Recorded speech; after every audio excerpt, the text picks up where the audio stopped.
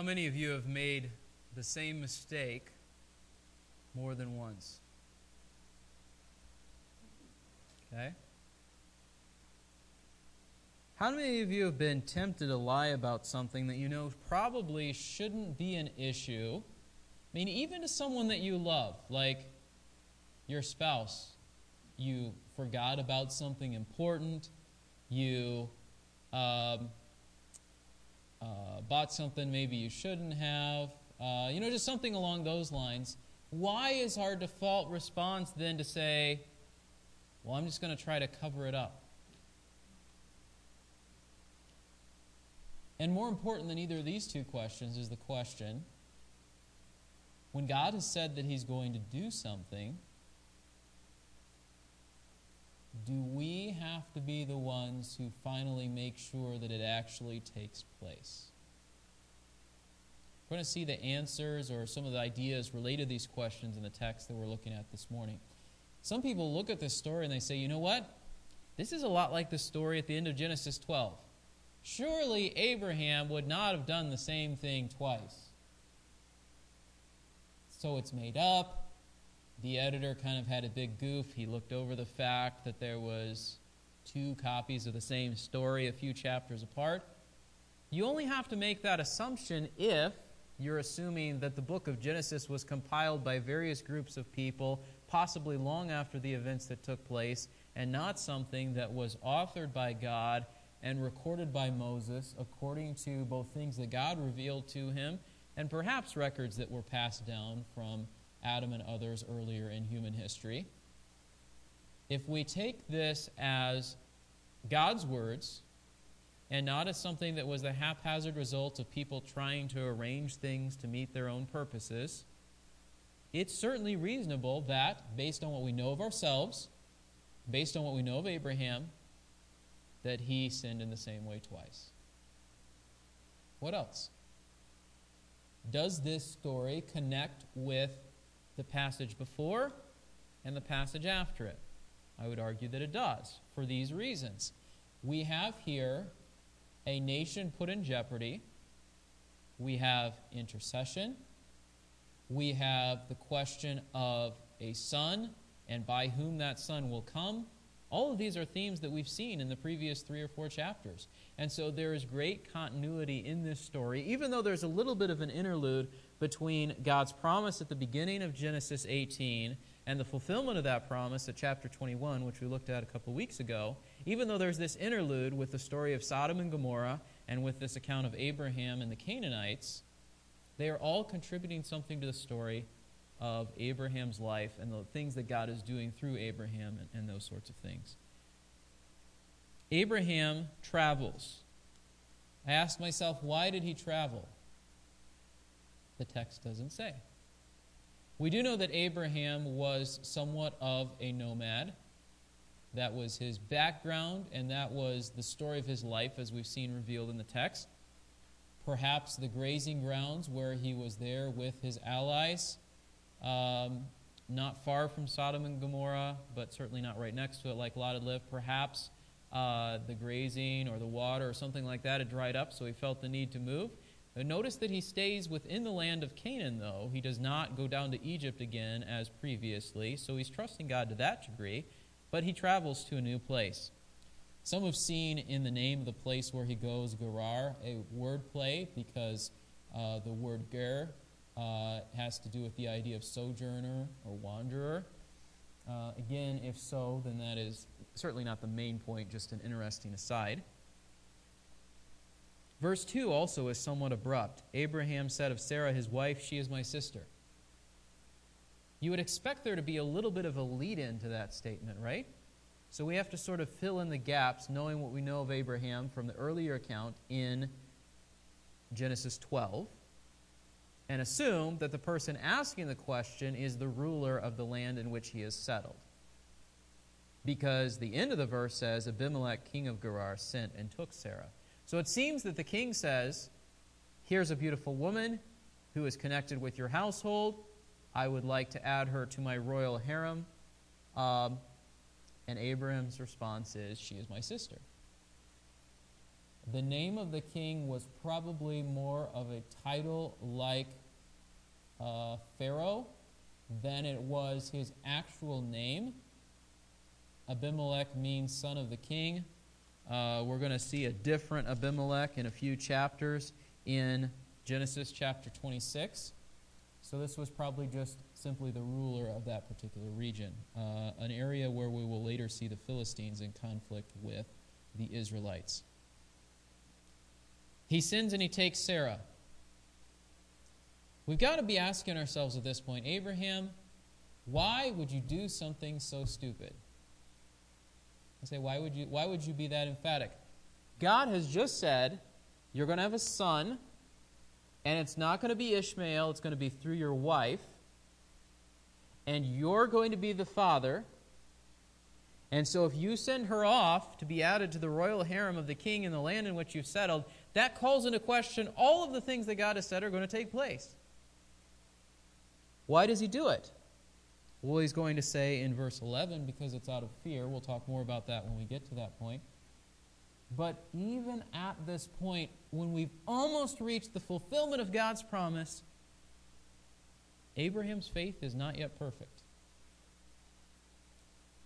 Pause and think about that for a moment. Abraham's been following God for 24 and a half years. He still does something like this. What does that mean for us? Don't think that just because you follow God for a long time that you're never going to sin again and everything's all in order and all of those sorts of things. We have to constantly be working in our relationship with God and growing in faith.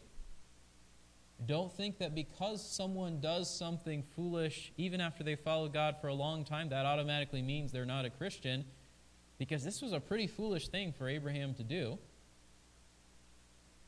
Some of the things that ought to go through our minds when we see what Abraham does here.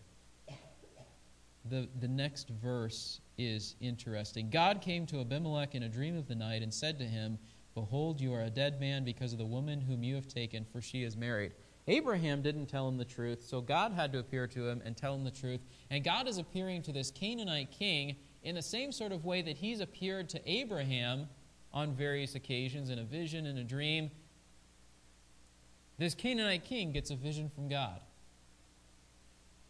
Look at his response. His response is astounding considering who he is and considering who Abraham is and what Abraham has just done. Abimelech had not come near her, and he said, "Lord, will you slay a nation even though blameless?" When you're reading through the text, this ought to make you think about what it says at the end of chapter 18, verse 25. "Far be it from you to do such a thing, to slay the righteous with the wicked, so that the righteous and the wicked are treated alike. Far be it from you, shall not the judge of all the earth deal justly?" God is the same God when he comes to Abimelech, and Abimelech appeals to him on the same grounds. How much he knows of God and who God is and all those sorts of things, we don't entirely know. He could have just sort of been saying, you know what? It seems like there's a God who's angry with me, and I don't know which God it is. But he has the exact same response that Abraham had about God punishing Sodom and Gomorrah. Except there it's God's chosen one interceding for people. And here it's a pagan king interceding for people before God using almost the same language that Abraham did. I mean, that's astounding, right? So, verse 5. "Did not he himself say to me, 'She is my sister'? And she herself said, 'He is my brother. In the integrity of my heart and the innocence of my hands, I have done this.'" He is basically pleading ignorance, which is not an excuse for sin, but it is a mitigating circumstance for the extent to which God carries out punishment against sin. From this perspective, Jesus said, even of Sodom and Gomorrah, if they had seen the things that I am doing among you Israelites in Jerusalem and Judea, they would have repented long ago. They still were sinners. They still fell under God's judgment. They still deserved God's wrath. But there was a measure of ignorance that they possessed that the Israelites later on had no excuse when they treated Christ the way that they did. And even here's a pagan king who says, I may have done something wrong, but I didn't do it on purpose. And God says, I know. Verse 6. In the integrity of your heart you have done this, and I also kept you from sinning against me. Therefore I did not let you touch her. In the context of the harem of a pagan king,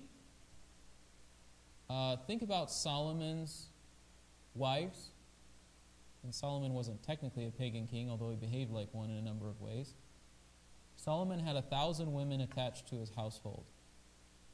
Even if he spent one day with each of them, it's not like he was coming and seeing them every day. So there was the simple fact that if there was a large group of women attached to the king, he would not have necessarily spent every day with all of them because there just wasn't time in the day for that. So that's part of what God used to protect him. But even more specifically, it seems that God intervened, and for whatever reason, Abimelech did not go near her, did not defile her in any way, did not call into question God's promise that the child that was going to be born to her was Abraham's and not Abimelech's. So God protected her.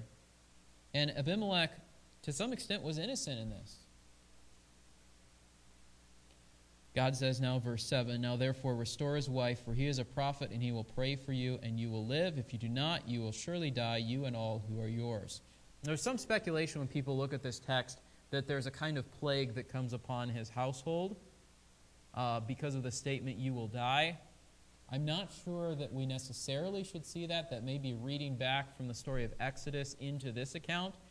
It seems that the primary punishment that God has on the household is verse 18. The Lord had closed fast all the wombs of his household. If he knows that none of the women that are part of his household are going to have children, what does that imply? Sarah's at his house for a while. God protects Sarah. God protects Abimelech from sinning. God gives opportunity for him to make it right. And it's interesting that Abraham is spoken of as a prophet.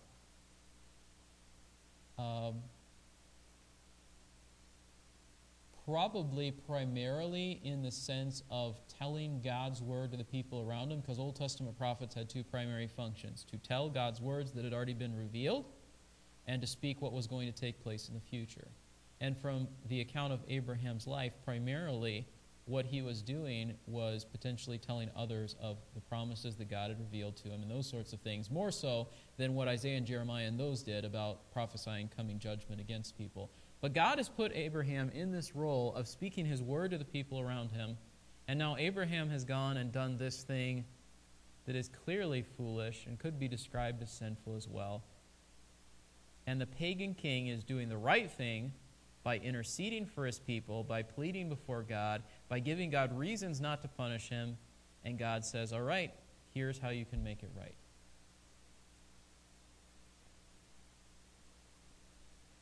He didn't sit on it. Verse 8, he arose early in the morning, and when his servants hear of it, they're greatly frightened. Then he goes to Abraham. What have you done to us? How have I sinned against you? You have done to me things that ought not to be done. This phrase, I think, ought to be striking in light of the previous chapter. One of the great sins of the people of Sodom and Gomorrah was their desire to do things to people that were not with their consent, that were things that ought not to be done, that were clearly sinful. And Abimelech is accusing Abraham in some respect of behaving like the people of Sodom and Gomorrah, not in the same way, but in the same unwillingly setting Abimelech up for sin. Abraham has taken advantage of him. Abraham has preyed on him. Abraham has sinned against him. So then verse 10, what's gone on in your life that would make you act this way toward me? And so now we get a fuller explanation that helps cast some light on the account in Genesis 12 and also to explain this present circumstance. I thought, surely there is no fear of God in this place, and they'll kill me because of my wife, which raises several questions for us. Why would the fact that they didn't fear God have anything to do with whether Abraham was going to be safe or not? Had God protected Abraham at other places in his life? Yes. God helped him defeat an army. God protected him potentially from conflicts with the other Canaanites in the land where he was living previously. God could protect him again. He's been with God, following God for at least 24 years now. He ought to know something of what God is like, something of God's power, something of the fact that I shouldn't be worrying about whether or not they're going to harm me. I don't have to lie to protect myself. The fact that there was no fear of God was really a sign that there was more fear of man than fear of God in his heart.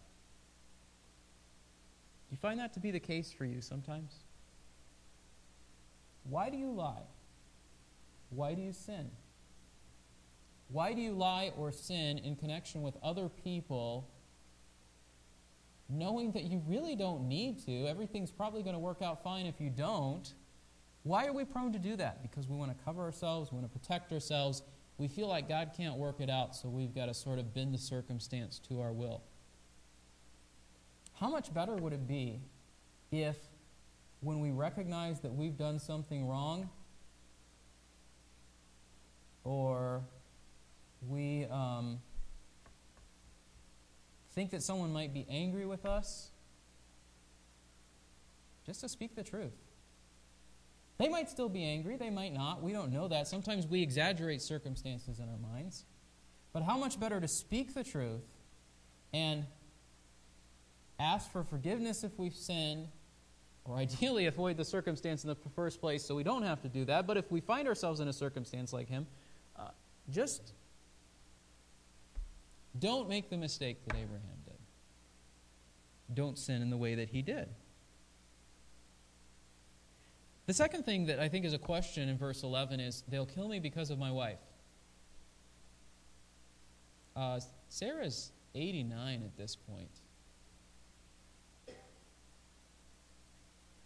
And without any disrespect to any of you who are blessed with long life, from our perspective, it might seem strange to us that he would say, I'm going to walk in this place, they're going to see my wife, and they're going to kill me because of her. Now, the reason that he gives back in chapter 12 was that she was very beautiful. We don't see that here.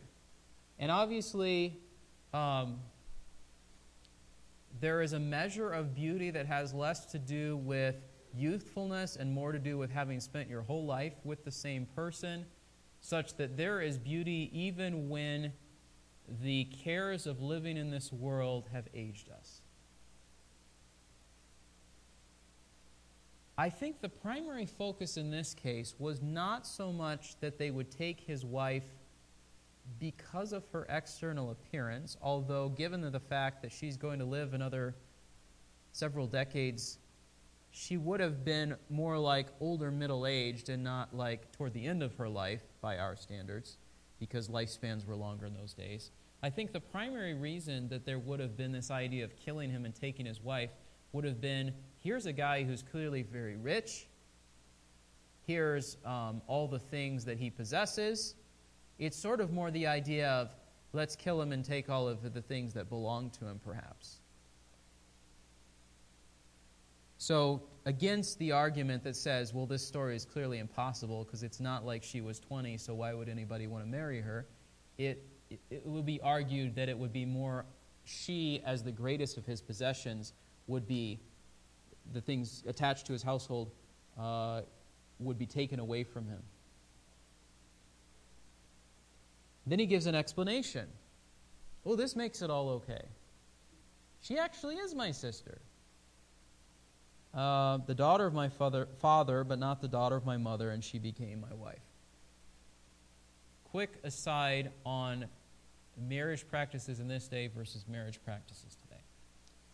As I've mentioned before, clearly Cain married one of his sisters because there were no other women for him to marry because it was the beginning of the human race. Okay? We come to Abraham's day and he marries his half-sister. Same father, different mother. Was that sinful? There was no law to say that it was sinful. There was no knowledge of the things that we know today, and especially as we've gone generations, centuries past that, thousands of years past that. We're at a point today where if you marry one of your close relatives, in all likelihood, the children of that marriage will have severe problems. This was true even in the 16, 17, 1800s. The royal families of England and other places would intermarry, and that contributed to a lot of the madness and diseases and problems that were going on in their lives. Morally speaking, where we stand today, even though it was a provision of the law that you could not marry a close relative, and even though we're not under the law, there are other laws today that basically say you can't marry someone who is a close relative for some of those reasons. It was not wrong for him to do this, per se, in his day, knowing what he knew and where they were in terms of the commands that God had given to him. It would be wrong for someone today to do it legally, in terms of wisdom. Just morally speaking, you should not do this today. Okay? But he gives this as the reason for his deception. I'm not actually deceiving you because she is my sister. But that wasn't the question that Abimelech was asking him. When Abimelech comes and says, here's this woman attached to your household, I want to add her to my harem, my group of women who are my wives, he wasn't asking, what's the precise nature of, is she your cousin, is she your half-sister, is she whatever? He wants to know, is she married so I can add her to my group of wives? And so Abraham is focusing on the wrong thing. He's not being honest with Abimelech. Apparently, this was not the first time that he had done it. Look at verse 13. When God caused me to wander, some would argue that the phrase where it says God should be argued the gods. If so, then he's sort of taking it to Abimelech's level and not really even being honest and professing faith in the one true God. But regardless, I said, this is the kindness you will show to me everywhere we go, say he is my brother. So people will look at this passage and say, surely he wouldn't do the same thing twice. It seems it happened more than twice. These are just the two instances that are recorded for us. This was an ongoing lack of faith in Abraham's life on this specific point. Will God protect me? Can God secure the son that he has promised to me? And if we think that that had no effect down the line, Isaac's going to do the same thing in chapter 26 because he's watched his dad do it, or at least heard an account of it. Now that raises an interesting question for us. How does Isaac know of this if he's not even born yet in the second account that we have recorded? Possibly Abraham does it one more time. Possibly Ishmael tells him out of spite later on, or Hagar. We don't know. But in some respect, Isaac absorbed this example of his father, and I don't think it's just like a genetic curse like some people talk about sin. I think somehow he became aware of this, thought it was a good idea, and did it himself, except in his case it was actually a lie and not a deception like for Abraham. Look at what Abimelech does. God has said, deal with this immediately. What does Abimelech do to deal with it? He took sheep and oxen and male and female servants, gave them to Abraham, and restored his wife Sarah to him. He offers him wealth in the restoration of his wife. He has insulted and shamed Abraham. Something has to be done to make that right, so he gives him great wealth as a part of making that right. He says, go wherever you want. Perhaps the implication, as long as it's not right next to where I live, but go wherever you want in this land, settle. I'm not going to interfere with you. I recognize your God is greater than I can deal with, so go wherever you want. Then to Sarah he says, I've given your brother 1,000 pieces of silver. He's basically saying, here's this great sum of money as a vindication of saying, I've dealt with any kind of offense against him. I never came near you, if anybody becomes aware of this, they should know that I was innocent in this, and it's been taken care of. Look at verse 17. Abraham prayed to God. God healed Abimelech and his wife and his maids so that they bore children. And then verse 18, we already talked about, the Lord had closed fast all the wombs of the household of Abimelech because of Sarah, Abraham's wife. God uses Abraham to pray for a pagan king so that his wives will have children when Abraham's own wife has not had children, in response to his sinful deception of this pagan king. I mean, the ironies abound in this story. The points of application and rebuke just are very clear, I think, in the text. Especially when it says in verse 21, or chapter 21, verse 1, immediately after this, then the Lord took note of Sarah. He did for Sarah, Sarah conceived. Why didn't Sarah conceive until after all this happened? I think God was teaching Abraham something. What are the takeaways for us from this story?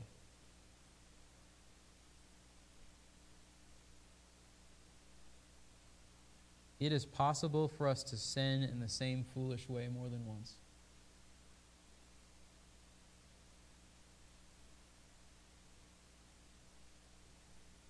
We shouldn't make excuses for it. We shouldn't say, well, this is just this bad habit I can't break. It's possible for us to sin in the same foolish way more than once. What else? It is possible for that repeated sin to be the result of unbelief. Because when Abraham said, there's no fear of God in this place, that's an excuse. What he really means is, I didn't believe God could protect me, so I had to come up with my own scheme. So, we can sin more than once.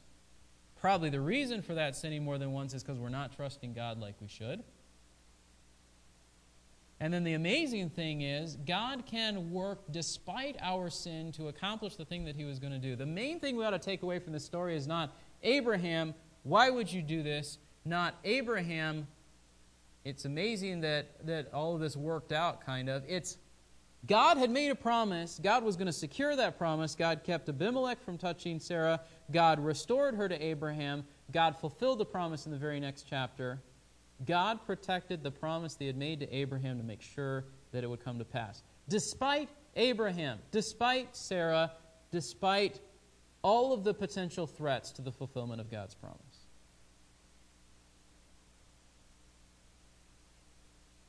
So an ongoing theme in the book of Genesis is God makes promises and he keeps them no matter what. Despite people who are dishonest and unfaithful and wavering in faith and all of those sorts of things. And yes, Abraham demonstrated great faith. He left his father's house. He went to the land of Canaan. He offered sacrifices. He accepted the covenant of circumcision. He did all of these things that God required him to do. But there were still a lot of points along the way when he sinned or he wavered in faith or all of those sorts of things. The Bible gives us a picture of people who are not perfect, but who walk with God. And who are hopefully growing in faith. Abraham's greatest test of faith is not going to come until a few chapters later when he is told by God to offer Isaac his son on the altar. If anything was a great threat to the promise that God had made, that was, and it came from God himself. And he had grown in faith enough by that point that he did readily what God had asked, seemingly without questions and so on, and God still kept his promise.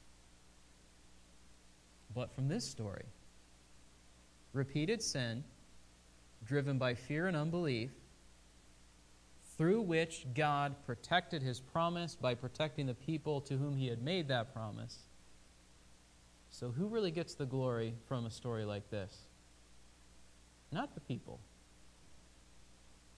Which is funny because when you come to the Jews in their confrontation of Jesus, who do they hold up as an example? We're sons of Abraham. You are.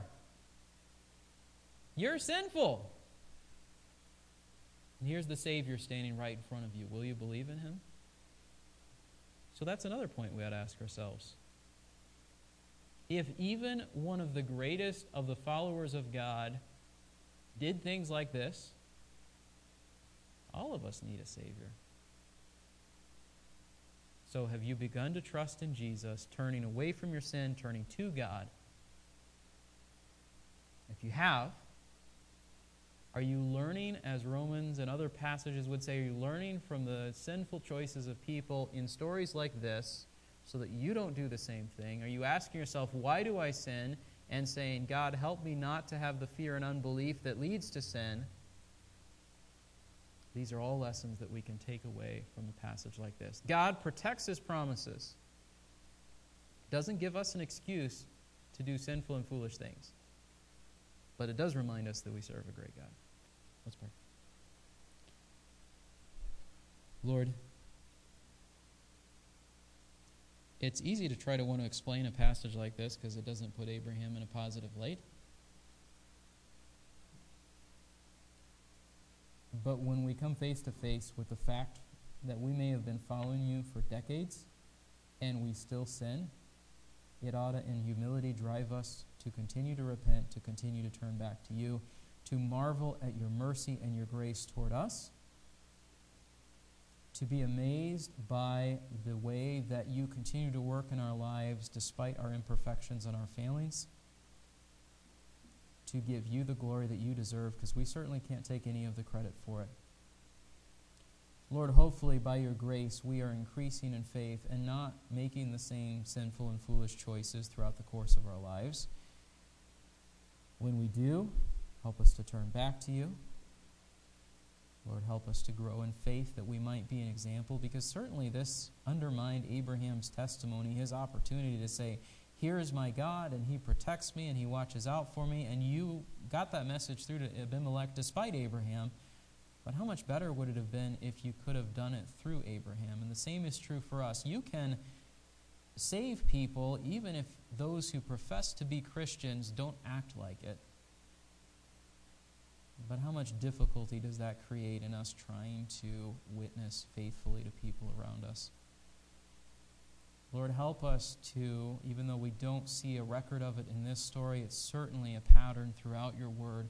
Help us to repent when we sin, that our testimony might be restored, that you might be glorified, that more people might rejoice at the way that you're working in the circumstances of our lives, and that we might see that you protect your promises as you protect your people.